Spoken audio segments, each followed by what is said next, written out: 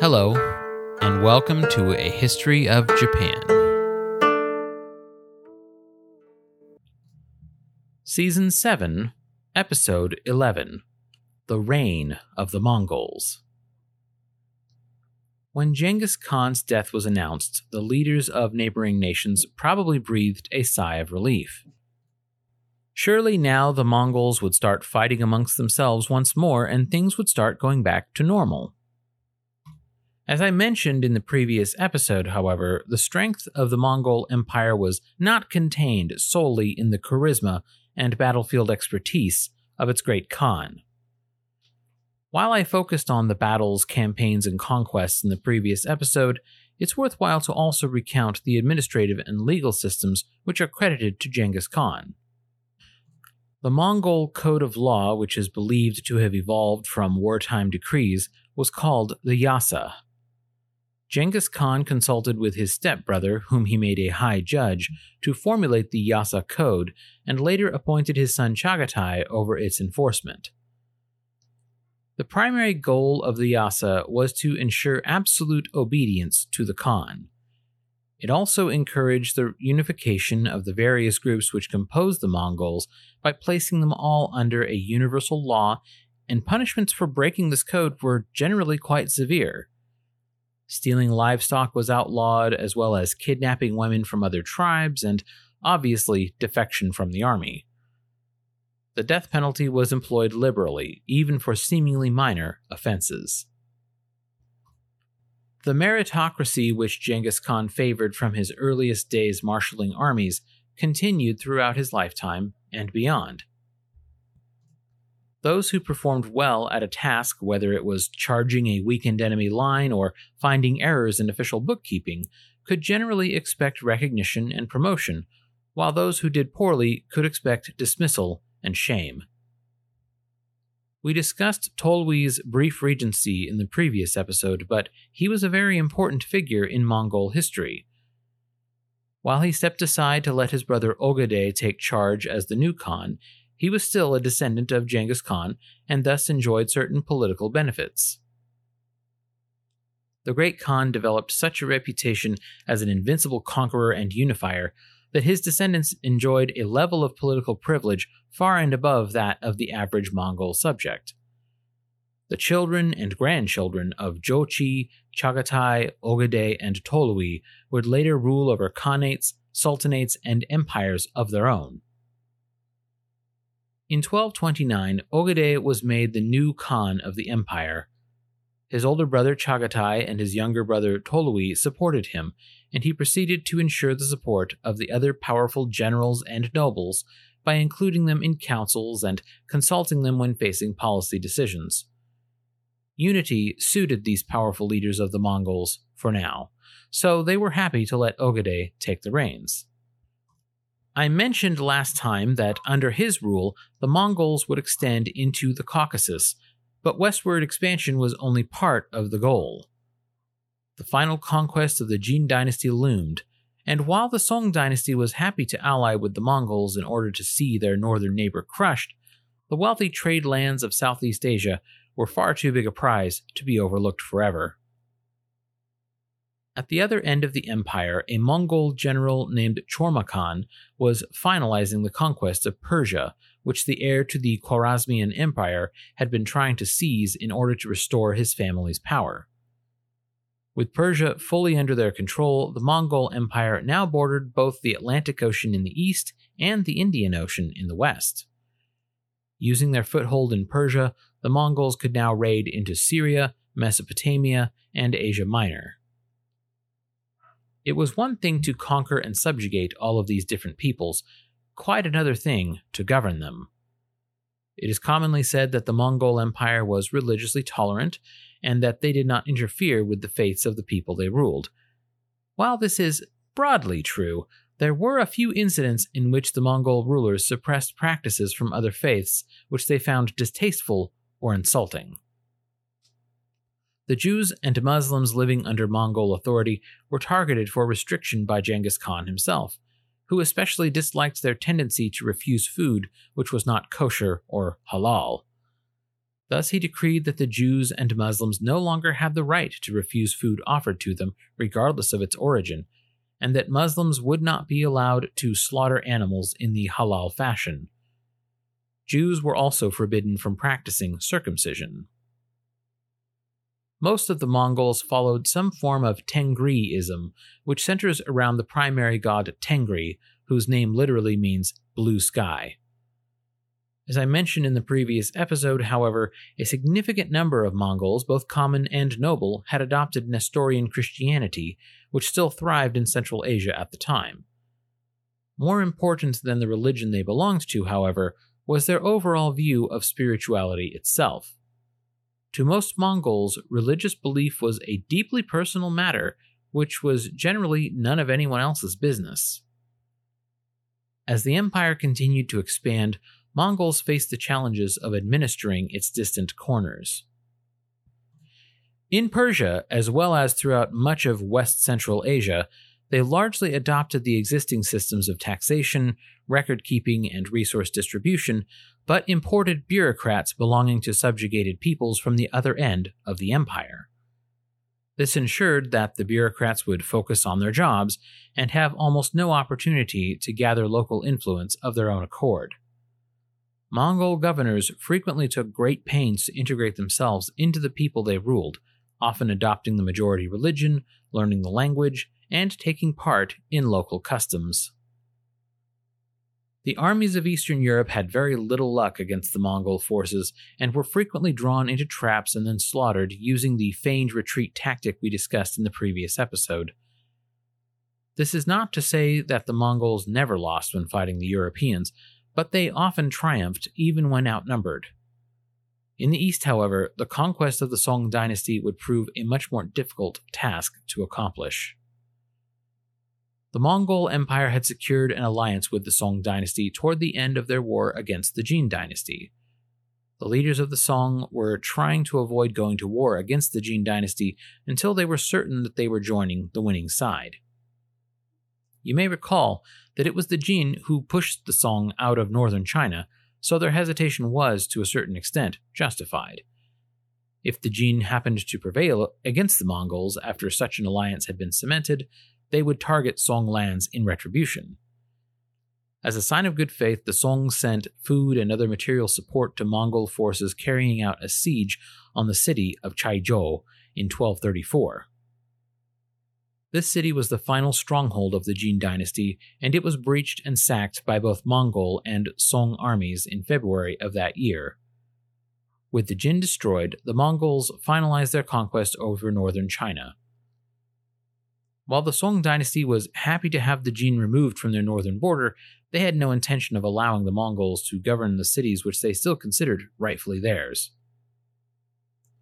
The leaders of the Song dynasty were playing the long game in supporting the Mongols against the Jin. The Mongol armies were now spread all over the continent, and it didn't seem possible for them to continue prosecuting multiple wars over such vast territory. Seeing what looked like the perfect opportunity, some of the Song generals launched a surprise offensive into northern China, driving Mongol garrisons out as they seized the cities of Kaifeng, Chang'an, and Luoyang and their surrounding territory. If those city names sound familiar, it's because they were important capital cities of historical Chinese dynasties. The Song understood the importance of optics. Unfortunately for the Song, optics was really the only thing they gained from those seizures. Enduring years of warfare had left most of those formerly thriving urban centers underpopulated, in disrepair, and with weak local economies. What followed was a decades-long struggle between the Mongols and the Song for control over China. The 1230s also marked the beginning of the Mongols' struggle against Korea. The Goryeo dynasty had, by this point, been reduced to figureheads while the military apparatus performed the actual governance. The lives of the Korean people had already been disrupted once because of the Mongols, back in 1219, when a Khitan army fleeing from the Mongol conquest of Jin dynasty lands crossed onto the Korean peninsula and proceeded to ravage the countryside and defeat the Goryeo army in several engagements. the Mongols eventually came and destroyed the Khitan forces, extracting a hefty tribute from Goryeo in the process. In 1225, the Mongols sent an envoy demanding another tribute. This was a typical maneuver of the Mongol Empire, and a full recounting of their history includes many similar incidents. The ambassadors demanded a massive sum from Goryeo, with the unmistakable threat of invasion if they refused. As so often happened on other occasions, the rulers of Goryeo did not appreciate being threatened and executed the envoys, sending their heads back to the Khan. The Mongol diplomatic corps had an extremely high turnover rate. In 1231, the first invasion began in earnest. As they did frequently, the Mongols started with punitive raids along with smash-and-grab pillaging to soften their opponents before making a real play for mastery over their land. However, the Koreans would prove very difficult foes who altered their tactics and strategies to defeat invading Mongols on more than one occasion. They had great success whenever they managed to force the Mongols to engage in naval combat, which the Koreans excelled in. Although the Mongols would eventually succeed in conquering and subjugating the people of both the Song and the Goryeo dynasties, those conquests would take several decades and successive Khans to complete. The victories and conquests near the western edge of their empire were, by comparison, relatively swift, often taking only a few years to complete. Batu Khan completed the conquest of the Kievan Rus in 1240 and extracted a huge yearly tribute from the Slavic city dwellers, which would crater the Russian economy for a century. The kingdoms of Poland and Hungary mounted brave defenses, but frequently lost battles even when they grossly outnumbered their foes due to Mongol generals' superior battlefield tactics. I mentioned in the previous episode that many Western Europeans who first heard about the Mongols' conquest assumed that this new faction was some variety of Christian because of how often the Mongols conquered Muslim polities. By the mid-1200s, however, Pope Alexander VI was trying to organize a crusade against the Mongols, whom Europeans called Tatars. This effort came to nothing, but it certainly demonstrates how effectively the Mongols were striking fear into the hearts of those who heard of their deeds from afar. The Song army actually held its own against the Mongols fairly well. Their command of newer technologies and their previous experience tangling with the Jin dynasty meant a long struggle ahead for the Khans. As often happens with protracted conflicts, this led to large-scale atrocities from both sides, as each tried to intimidate the other into surrender. The Mongols, however, had one very large advantage over the Song. While the Mongol Empire was pretty merciless when prosecuting a war against an enemy state, they tended toward generosity once the war had ended. When they conquered the Jin dynasty, they recruited former Jin soldiers to fight on their behalf and even organized them into armies to fight against the Song. This had the effect of both normalizing their occupations in northern China and introducing the Mongols to new technologies like gunpowder weapons. It would be several centuries yet before gunpowder weapons rose to a place of significance, as the powder itself was still of very poor quality compared to today. The Chinese, both north and south, employed a bamboo musket called huochong, or fire lances. While getting hit with one of its bullets would no doubt cause injury, they were used primarily to spread fear in the enemy, as each shot produced a loud clap and a trail of flame jutting from the barrel. Being made of bamboo, they were generally one-shot weapons, though some had several barrels bound together, allowing for follow-up shots. The 11 and 1200s also saw the development of the first grenades, which were iron or stoneware balls filled with gunpowder and a fuse which could be trimmed to adjust for timing. These were also generally not fatal on their own, but struck fear and confusion into the enemy as well as wounding those nearby. In 1259, Mongke Khan died unexpectedly in battle, and the Mongol Empire was momentarily thrown into disarray. Eventually, Kublai Khan, Mongke's younger brother, would claim the top spot, but not before the empire became permanently splintered. A son of Tolui, Kublai Khan's mother was an Nestorian Christian woman named Sorgagtani Beki, and all four of her sons would serve as Khan of either the Mongol Empire or one of its successor states. Kublai's own younger brother Arik attempted to claim the mantle of Khan in 1260, which led to 4 years of civil war in which Kublai triumphed. In the chaos that ensued, however, the once unified Mongol Empire divided into 4 different factions. Kublai's faction would retain a certain level of legitimacy as the rightful successor to Genghis Khan's empire, as the other 3 factions would regularly request his confirmation of their own Khans. Central Asia became the realm of the Chagatai Khanate, so called because it was ruled by the descendants of Chagatai, Genghis Khan's second son. To their south was the Il Khanate, ruling most of the Middle East as well as a large portion of Asia Minor and nearly all of Persia. North of the Il Khanate was a faction whom we call the Golden Horde, which is objectively the coolest possible name for any nation in the history of humanity. Sadly, this was not their official name. While they referred to themselves as the Ulug Ulus, or Great State, it was their neighboring nations who dubbed them the Golden Horde, based on the golden tents in which their army encamped.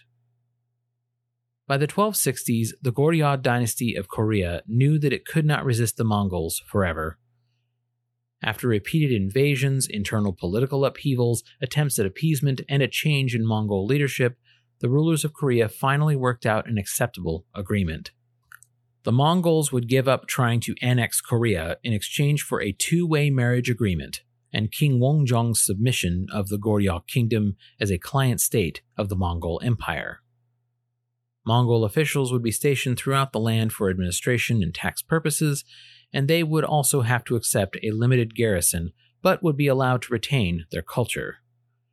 King Wonjong married a Mongol princess and sent one of his own daughters to Kublai Khan as a bride. It became a regular practice of the Goryeo dynasty to produce heirs with wives from the Mongol royal family. In 1271, Kublai Khan officially changed his family name to Da Yuan Chao, or the Great Yuan Dynasty. With much of China now under his control, he was taking steps to ensure that his Chinese subjects saw him as a traditional emperor and not a barbarian occupier. He enshrined his ancestors in the Confucian custom, posthumously granting his grandfather Genghis Khan the title of Emperor Taizu. With Korea sufficiently pacified, the war against the Song could continue in earnest throughout the 1270s. As the war with the Song dynasty persisted over the course of nearly 45 years, the Mongols continued recruiting specialty troops who possessed skills which their typical soldiers did not.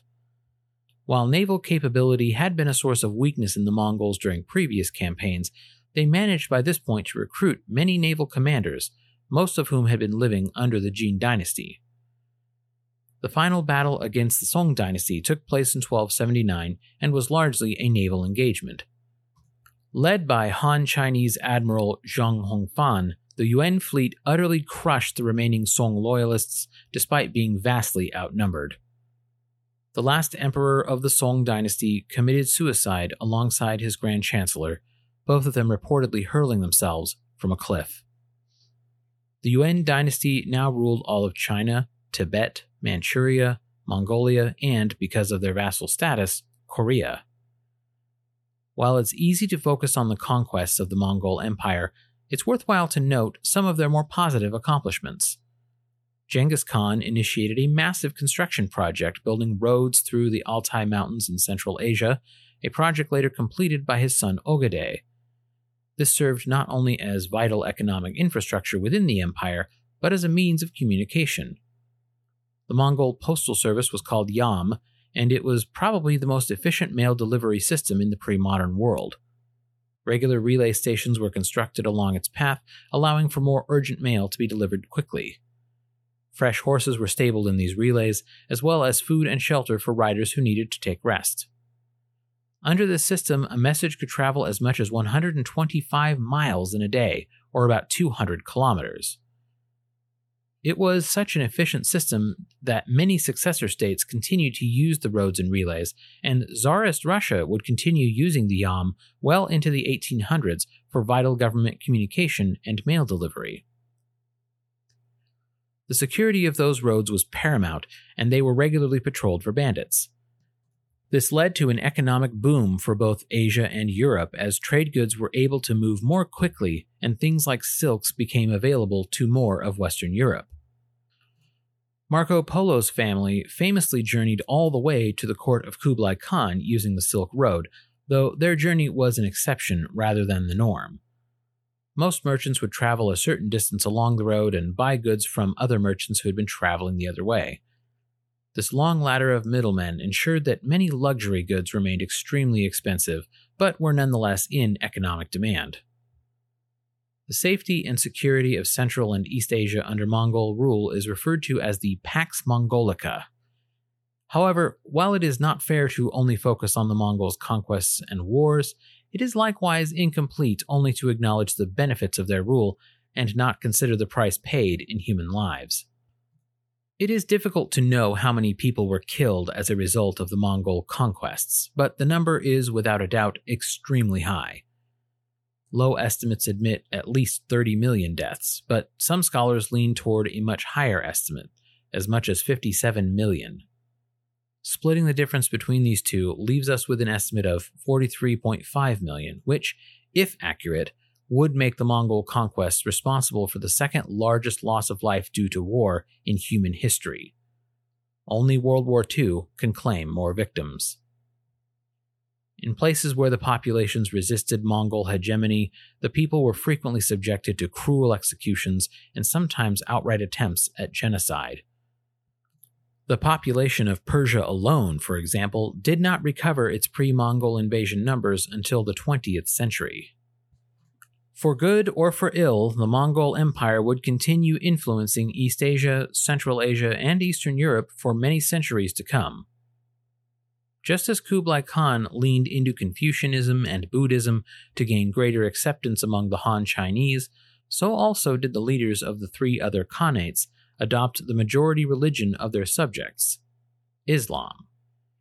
Branding themselves as Ghazis, basically champions of Islam, the rulers of the Chagatai Khanate, the Il Khanate, and the Golden Horde would sponsor academic pursuits, art, architecture, and science in addition to making war against their neighbors. Kublai Khan also wished to expand the borders of the Yuan dynasty, and he looked to the south and east for new lands to conquer. To the south lay the kingdoms of Dal Viet and the Confederation of Champa, which are both located in modern-day Vietnam. In an earlier campaign, the Mongol armies had managed to seize the Dal Viet capital, but had been recalled to support Kublai Khan's claim against his brother Arik in the 1260s. To the east lay Japan, now ruled by the Kamakura shogunate. In the mid-1260s, Kublai Khan sent letters to the Japanese rulers requesting that they send tribute as they had done for the Song dynasty. The tone of these letters is very patronly, as Kublai Khan describes his nation's relationship to Goryeo as that of a father to son, and very much implies that Japan should also seek this sort of relationship. Next time, we will discuss the shogunate's response to these thinly veiled threats, and see the consequences that arose from defying the new emperor of China. Until then, thank you for listening. If you would like access to exclusive bonus episodes, as well as ad-free versions of the regular episodes, please consider supporting this podcast at patreon.com/ahistoryofjapan.